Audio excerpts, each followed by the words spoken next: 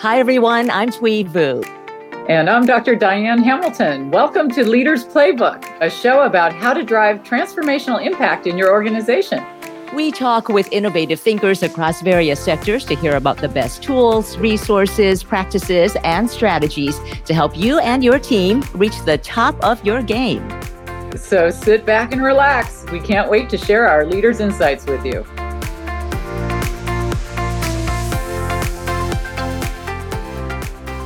Hello, everyone. I'm your host, Dr. Diane Hamilton, and I am the CEO of Tenera. I also serve on the board of advisors for the Global Mentor Network. Thank you for joining us. Today, our guest is Joan Burke. As the Chief People Officer at Docusign, Joan leads the company's global human resource function. She also leads the Docusign Impact Foundation. Very interested in hearing about that. And she has more than 25 years of leadership experience in designing and implementing innovative, results-oriented HR programs and best practices. We are honored to have Joan here to talk about what they're doing at Docusign to build a culture that embraces environmental, social, and governance. ESG, as it's well known. Welcome, Joan. It's so nice to have you here. Thank you, Diane. I'm really honored that you asked me to be part of your program. Happy to be here today. Well, I was really looking forward to this. As we talked a little before, you and I have been in different circles together and different things that we've had a chance to sort of connect, but not on a deep level like this. And so I'm really looking forward to our chat today. And you've reached this really wonderful level of success at Docusign, which I'm obviously a big fan of. And I would love just to hear your backstory of how you reach that level. Well, it's interesting. I've been here for 5 years now, and I was talking to some folks recently and said, I've had a very long career in human resources. And I was thinking about sort of like the beginning and sort of like Docusign, where we are today. And I said, I started my career at John Hancock Financial Services, a company whose brand is an iconic signature, the John Hancock. Right. I've now found myself at the company that has pioneered the electronic John Hancock. And when I think about how far we've come as a society, and sort of like how wonderful now that signing agreements and documents is so easy. So what led me to Docusign, of course, I had worked for the CEO, Dan Springer, at another company at Responses. And he actually, I'll tell you the story, called me up out of retirement 5 years ago and said I need a chief people officer. And I said, Dan, I've just moved to New Hampshire. I'm retired. I'll give you names of people. And lucky for me, he kind of didn't take that answer. That he got me out of retirement, and it's been wonderful to be part of this organization. And the 5 years I've been here, we've grown, fourfold. We've gone public. We've added so many new products. We've just really exploded as an organization, and we have a lot of purpose and value. It's a company that's very values driven. It really has changed the world. It's such a great company. It's interesting you mentioned the Hancock thing, because I noticed I signed like the little H, like Hancock, because of Hamilton. And I was thinking about that. I looked it up one time, and I didn't realize that was where I got it from. But John Hancock does that, right? It's above. And of course, I want to say John Hancock is a big customer of Docusign. Oh, right? That's good to know. It's good to know. Well, I think everybody is. If I think about it, they're so well known, and it's just hard to imagine anybody who hasn't used Docusign. And I imagine it was a company worth coming back out of retirement for sure. Certainly. And we talked about some of the things we're going to talk about. I mentioned in the introduction that we would chat about ESG because it's such a hot topic. And it's interesting to come at it from an HR people perspective because, ESG criteria are standards for companies' behavior to safeguard the environment, manage employee relationships, handle executive pay, controls, shareholder rights. There's just so much to it. It's a huge area. So I kind of want to start with the environmental considerations because there's a big spotlight on that right now. So I did a little research on Docusign, and I saw that you live by 3 values: trusted, loved, and responsible. I love that. I want to hear more a little bit about that and what other companies that, what you've learned from your other companies what you're learning from Docusign in that respect. Well, when we came up with those values, which was about 3 or 4 years ago, we really wanted to sit down and say, what is a differentiator for Docusign? Like, why does somebody want to do business with Docusign? Why does somebody want to come and work for Docusign? And we really went deep and thought really long and hard and said, this is the 3 things we stand for. I think the loved part was really the most unusual part. I don't know any other company that has had love and as part of their trust. But the reason why that's so important to us here is because every one of us at Docusign can tell a story, what we call our DocuLove story, where you say to somebody, I work at Docusign, and the first thing they say to you is, oh my God, I love Docusign. I just bought my house at Docusign. I just signed my offer letter on Docusign. So they are really the three guiding things about, trust is really about making sure that our customers have trust in our business and how we do business, and that they feel secure, and that the actual Docusign product is one they can trust. Responsible is about how we show up in the world. And I'll talk a little bit more about that. And then, of course, love is how we show love to our customers and our employees. And, on the environmental side, on the responsible side, Docusign, fortunately, I would say, is a company that just the sheer nature of what we do in our product is great for the environment. We save paper, paper saves trees, trees saves forests. And so we're really proud of that. And we tell customers, when you use Docusign, you're actually doing a lot for the world. And we have an initiative here that I think you're probably familiar with called Docusign for Forests. And it is sort of our signature cause inside Docusign. It's one that when I talk to potential candidates about who we are in the world, and I talk about Docusign for Forests, it's like I can see people's face light up and say, I got to be part of this.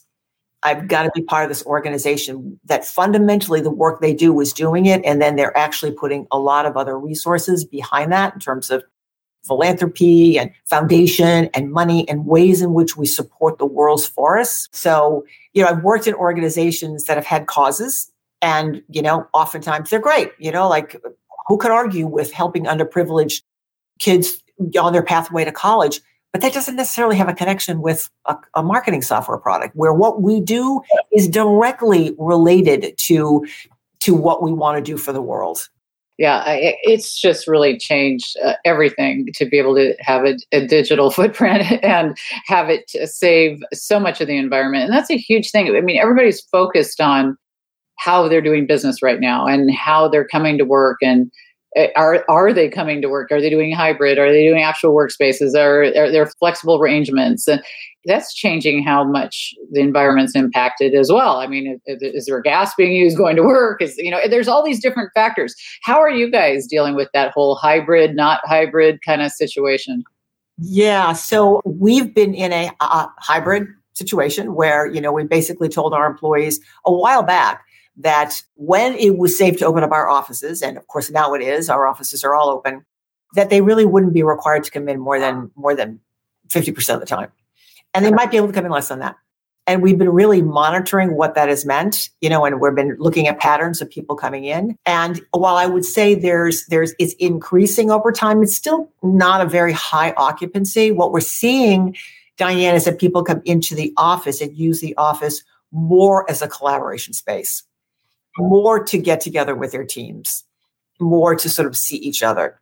So as a result, during the pandemic, we hired 4,000 to 5,000 more employees, but have taken on no additional real estate because we don't need to take on any more real estate. And as we think about, leases that are coming up in some of our places, we're really reevaluating whether or not we want to keep as much space as we have. So that automatically cuts down on people driving to work and consumption. We saw, of course, like most companies, almost no business travel for a couple of years. And while that's coming back a bit, I think we want to be very thoughtful and careful and make sure we don't all just get on planes, which is a terrible waste, of resources. And instead, use the tools like we have today. We use Zoom to be able to sort of like meet and work with each other. So we're trying to figure out what's the right balance of teams coming together, and maybe which may require certain people to fly in, but at the same time, use Zoom and use these technologies when it is appropriate as a way to reduce our carbon footprint. And, employees get it.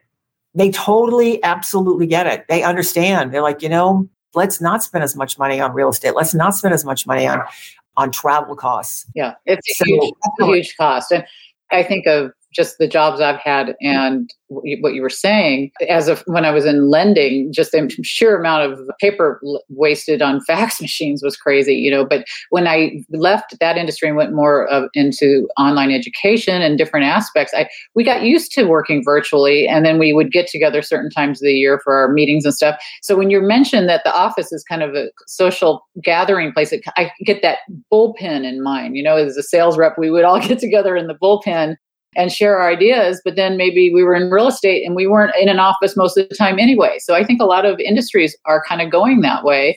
And it's going to be really fascinating to see the impact from all this. And with gas's price the way it is, I'm sure your employees are not too thrilled to drive in anyway, right? They're not, and there's still a reluctance to get on public transportation, right? There's still a number of people who are feeling not quite safe from a COVID perspective. So you're right about that. I think there's a lot, though, to getting people together in some respects. And so I like to hear that people are trying to think outside the box to do that. And as the social aspect of the S of ESG, I can't tell you how many times I've heard people are hired for their knowledge and fired for their behaviors, because there's so many issues. When you have social interactions, how you interact with people, not just your employees, your fellow employees, but your suppliers, your customers, whoever you're talking to all during the day, you have to have this ability to interact well with people.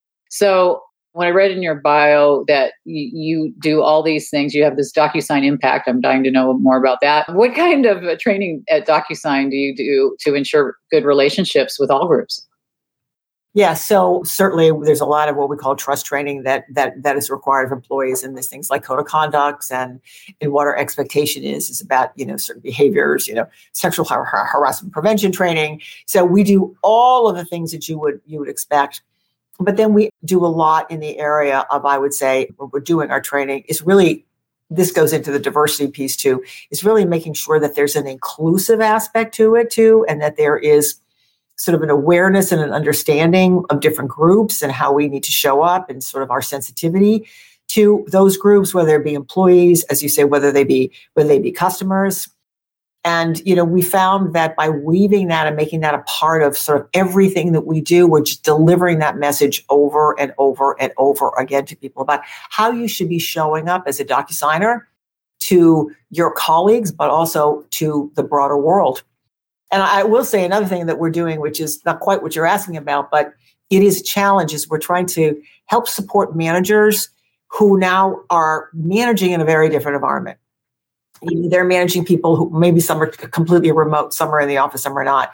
And so we're really working hard to sort of, upskill our managers so that they know how to show up as a people manager and support this hybrid team of theirs and still get the kind of productivity and the results that we're expecting. Well, that's really interesting to me, because upskill, there's so many skills, and I'm always curious what kinds of things people are focusing on. Just being a behavioral expert, I focused on emotional intelligence, curiosity, and perception are my main focuses. But, that soft skills kind of squishy area is so big. Well, what kind of upskilling do you focus on? I mean, how do you choose? Yeah, well, we pick something for now, right? Uh-huh. And the talent development team is doing a great job. And our theme is around resilience. And with resilience is sort of helping people through the whole change management process and how to be successful in change management. And we're coming up with a number of different, what I would call more soundbite kinds of things and places for people to go to reinforce resilience. We're going to be kicking something off in a week or two, and we're starting with a panel of the executives. And Dan Springer, our CEO, was one of the people that's on the panel talking about resilience and his experience with resilience, because I actually think now with what's happening in the world, what we've gone through, as well as how we're dealing with the Great Resignation, what's happening in the markets, war in Russia, if ever time we needed to learn how to be resilient, it is now. It is. It's a really challenging time. And you've got community issues. People are standing up for certain things. They expect certain things. You've got supplier standards. You've got all these things to deal with that companies, I don't think a lot of people think about, that companies have to deal with. I mean, when you are training your leaders to be resilient, or whatever you're training them to do, you've also got to train them to have interactions with these outside forces, these social forces. What are some of the biggest challenges you face with like maybe either finding suitable partners or dealing with difficult customers, or what kinds of things do you have to deal with in that respect? I don't want to say everything is hunky-dory here at Docusign, but I don't think about sort of like clearly we'll have some customer issues. Mostly those are related to sort of service things where a customer feels like they're not getting the right service. But by and large, it gets back to sort of the DocuLove. So, I mean, people are really, our customers really do love us, and it's wonderful to be in that situation. I mean, I would say some of the biggest challenges that we have and that people managers have is how to support different opinions among the employee base. We're 8,000 employees. So, we've got all kinds of people who work for us of all different political parties. Some who feel like they want to make sure the company doesn't become too political and doesn't take positions on things. Other employees who feel very strongly about and have a lot of passion around things that they believe we should take a position on.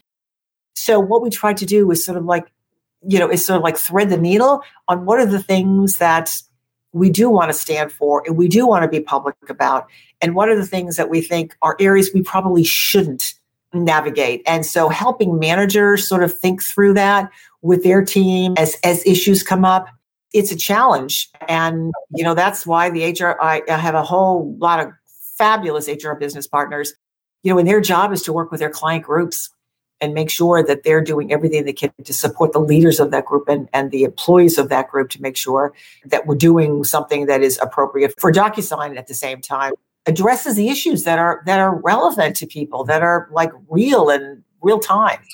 Well, there's so many issues that are so hot topics right now. I mean, we know everybody's talking diversity, inclusion, belonging, all these issues that everybody was wanting to be on top of.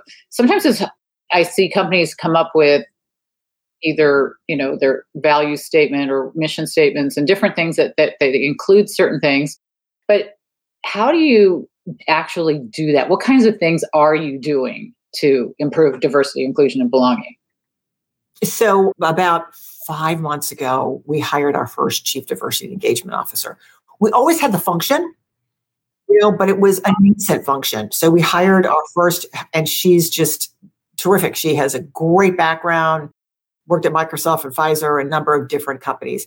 And that was in itself something that employees said, oh my, this is really, they thought we cared about diversity, inclusion, belonging.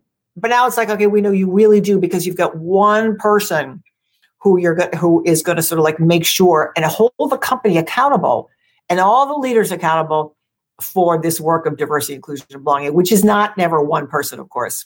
And she's had an opportunity to sort of like build out her team with a couple of really strong professionals. So I think that was one really important thing. That's a really important thing, because that just shows you put your money where your mouth is, that you really intend to focus on this. And I think sometimes things are footnotes for companies, and that's a huge, huge statement. I'm curious, you said she worked at Pfizer, since I came from AstraZeneca, and I think about some of the things we had there. They had a lot of health and safety programs there, I remember. And do you include things like that with somebody like her, or does somebody else handle those? And what kind of programs do you offer to your employees? I will separate health and safety, right? So I would say on the health side, that is definitely part of our benefits program, right? And actually during COVID, we did something a lot of companies did, is that we wanted to really support. And so, by the way, it's not under diversity, but it is under HR, to support our employees sort of like, and all the stress and mental health issues they were using. So we did a standalone mental health benefit. Some of it was already covered under our group medical program, which has been very, very, very popular, right? On the safety side, a lot of what happens, sort of physical security, physical safety, that actually resides in our trust and security group, who is really responsible for all of security. And so they think about that from our offices, from sort of the entire employee experience from the safety perspective. I would say under the diversity piece, other things that we have recently put in place is we publish our diversity numbers. They're on our website. We've set, 3 or 4 5-year goals. And we also, for the first time this year, included our diversity goals in our corporate incentive plan for our executive team. And our executive team are the people who report directly to the CEO. So they will, one of the factors about their bonuses, or our bonuses next year will be, did we achieve certain goals that we set out to do? And that's going to be things around increasing diversity in our workforce, with particular emphasis on women and underrepresented populations. How are we doing in terms of improving our inclusion scores, which we manage on our employee engagement survey? So that was an important big statement, just to say we're going to hold ourselves accountable and it's going to impact pay. Well, I think that that's really important as you're talking about these executives and how much transparency we have. We get into the governance end of things because that's more complicated. We're talking about, leadership, executive pay, internal control, shareholder rights, all these things come into this area.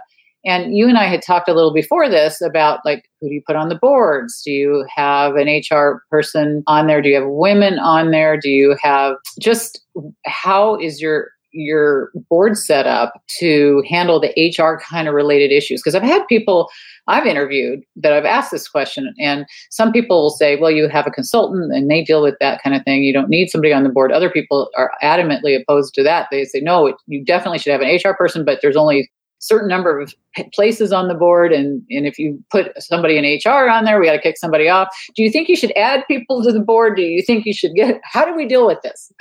This is a really interesting question. I will tell you what I've seen. First of all, as I think about the Docusign board, we're a very diverse board. Of the 9 members, there are 5 that are women or underrepresented minorities. And that's been very intentional. And it was very important when we put our first Black member of our board from about a year ago. And, our Black employees were saying, finally, we see somebody at the senior levels and in a very important role. So one of the things I've seen over time, Diane, if you and I were talking 5 years ago, I would say nobody is talking about putting HR people on boards. It's like, it just never happened, right? It just wasn't a function that people, thought was that important. What I have noticed is that I've noticed more private companies who are enlightened are saying, you know what, I don't have anybody internally who is senior enough to help me with these issues. I could use somebody. And more private companies are putting people on boards. I would say it's still a bit of I guess I would use the word struggle for public companies to think that way, precisely because of what you said. There's so many people on the board. You don't want to kick people off. And in private companies, depending upon their size, they most likely have a chief people officer internally who has the kind of expertise that these private companies do not. So, of course, I am 100% all in and think companies should. And I would say there's definitely a growing enthusiasm for it as companies realize, my God, the people part of this is hard and we've got to get it right. And especially in tech, right? People have so many options to go work different places that keeping and attracting talent, is really kind of job one. That is really a challenge. I remember when I wrote a brand publishing course for Forbes, and we talked about how all the CMOs were together talking about how people can go now and get experience in another company, but we welcome you back. And that was something I never saw in the past. You see some of these changes in how companies try to, if you can't retain them now, maybe you can get them back later. But I think it's going to be interesting to see what everybody's codes of ethics now state, because there's such a change in the world. I teach so many courses that have ethics, or even an entire course dedicated to ethics. And so even companies like Enron had a code of ethics. Whether they followed it or not was another thing. How do you determine your code of ethics? And how do you make sure that people are actually abiding by it? One of the things we do is, and it's actually part of our trust organization, and in terms of educating people, is like, it's just every employee in this company has got to take a course in Docusign ethics every year. It's not like you walk in the door, you have it when you're onboarded, and then you forget about it. So we really make that front and center. You go on our website and you will see our ethics. You will see, exactly what we stand for. We have a whistleblower line, right, where we're very transparent about the whistleblower line. If you have something that you feel like you can't come forward with, because you're worried about retaliation or you're just worried, there is a way for you to get that information to the right people in the organization. And it's, our internal auditors on our audit committee who manage the ethics line.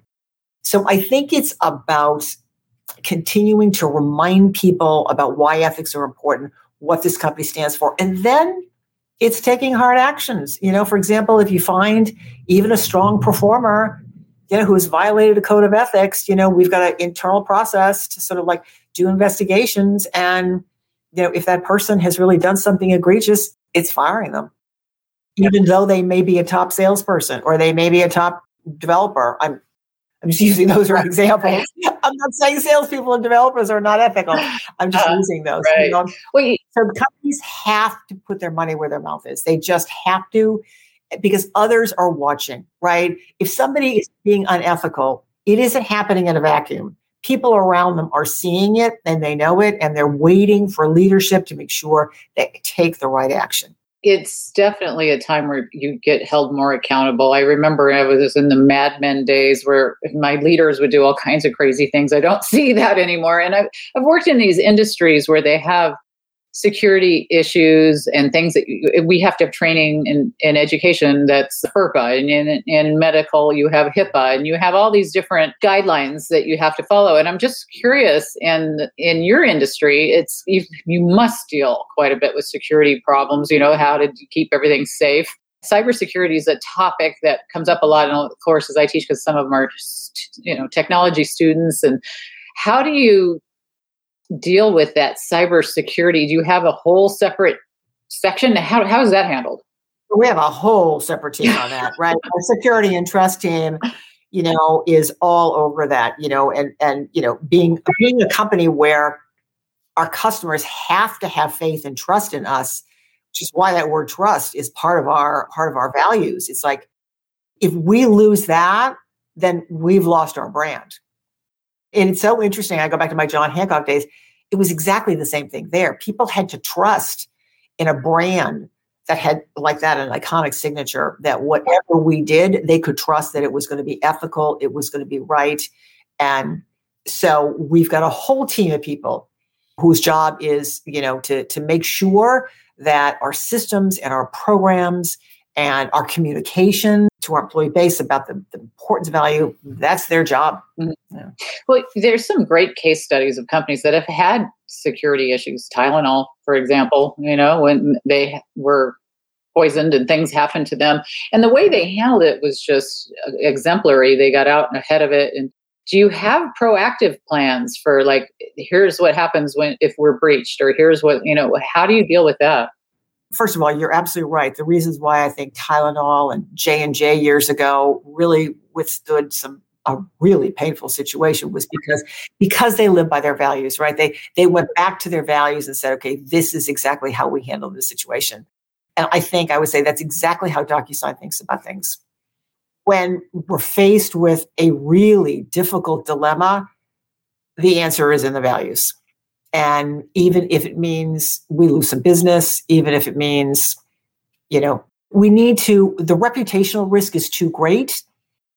Let's talk about an example of a company that completely blew it years ago, and it was Audi, right? When people were saying it was user error. These cars were accelerating with people with their brakes on, and Audi was saying, not us, not us. They had a long roll back to be able to sort of gain the reputation. So on our trust side, we absolutely have, sort of a playbook about here's when we have an outage, how we deal with our customers, how we inform our customers, how we ensure to our customers that we're on top of this, which is it's communication. And I think customers will give you the benefit of the doubt if you show up in a way that is on their side and intentional to try to fix issues. I think that's so important. And I can remember interviewing a woman who wrote a book on values on my show.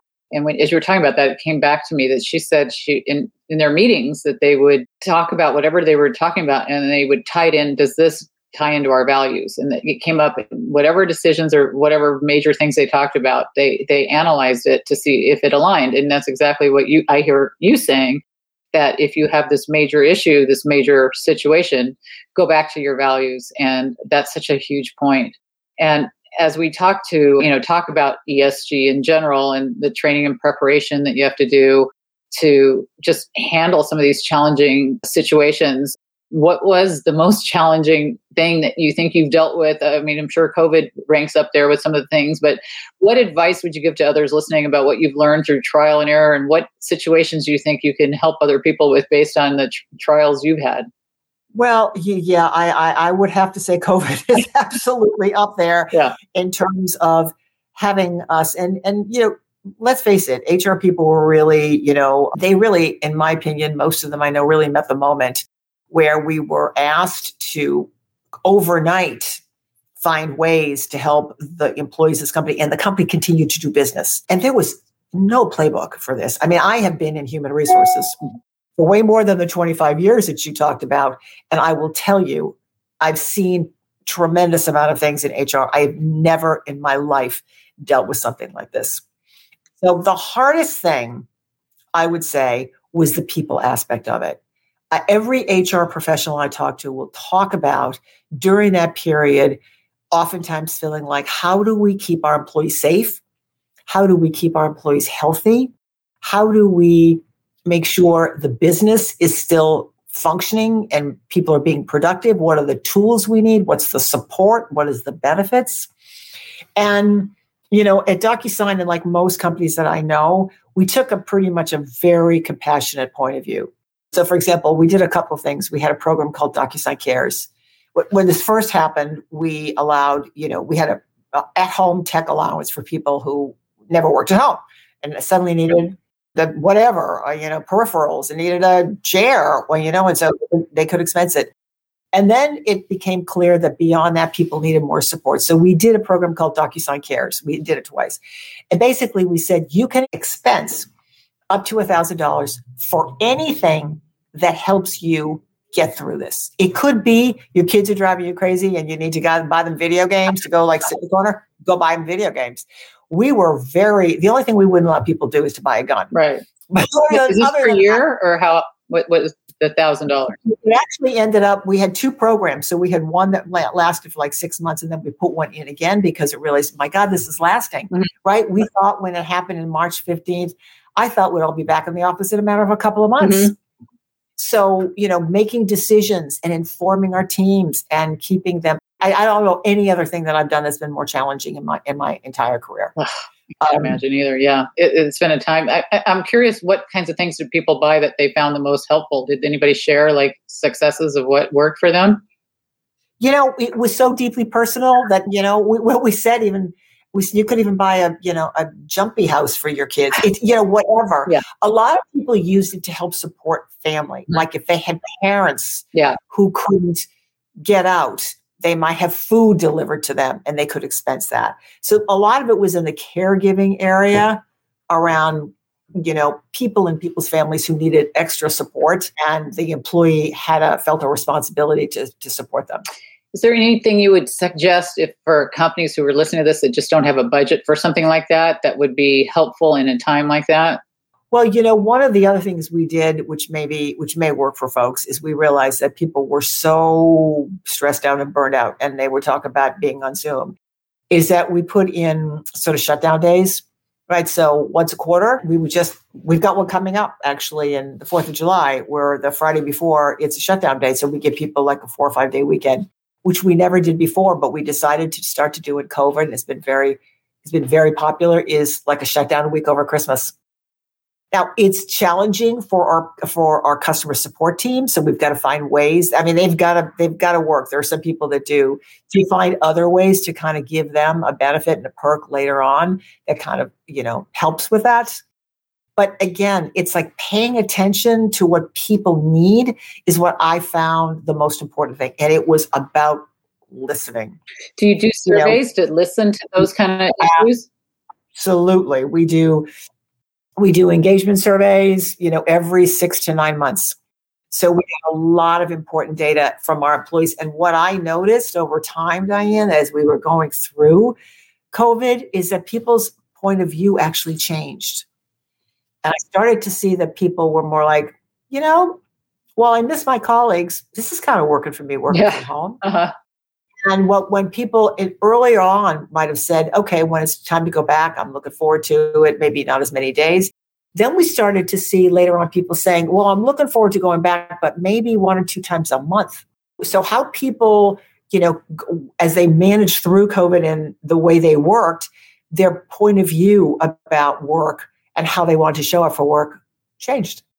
Yeah, I've seen a lot of that. And it's going to be interesting to see the final, if there is ever a final, but the next transition to whatever is the new norm of how people work. And I don't know if it will be as fixed as what we saw in the past. I think it's going to be so different for each company and each industry and each position. And, but I think these are such important issues that all kind of fall into this ESG category. Was there anything that I didn't ask you that you guys are doing at Docusign that kind of falls into that you want to share? Because I think everybody's here to learn tips and tidbits.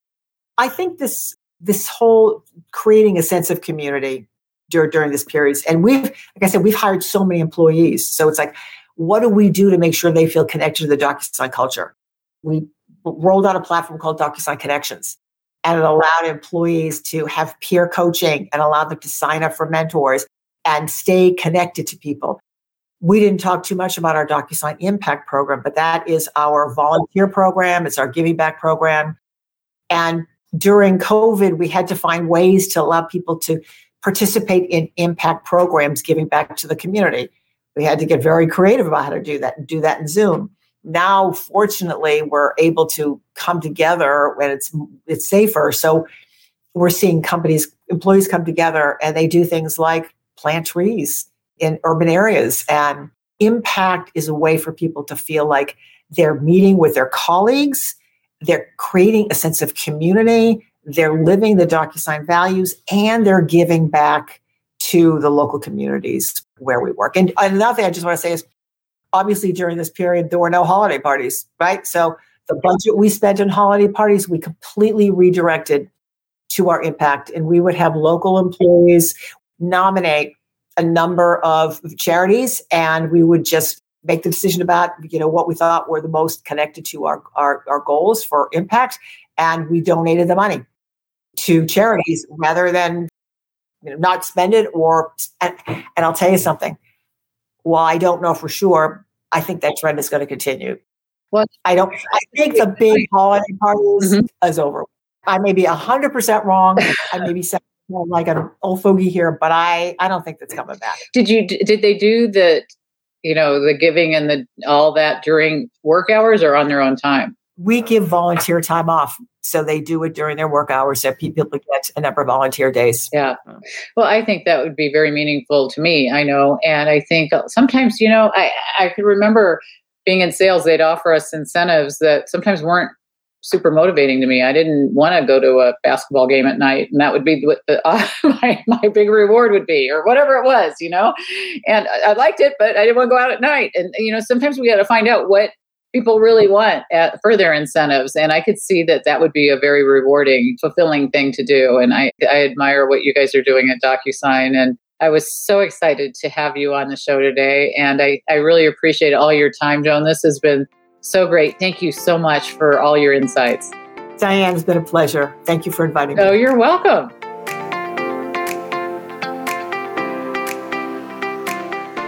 We always love to hear from you. If you have any questions or comments, head over to gmn.net and say hello. That's where you can also sign up for our monthly newsletter and our blog on transformational leadership.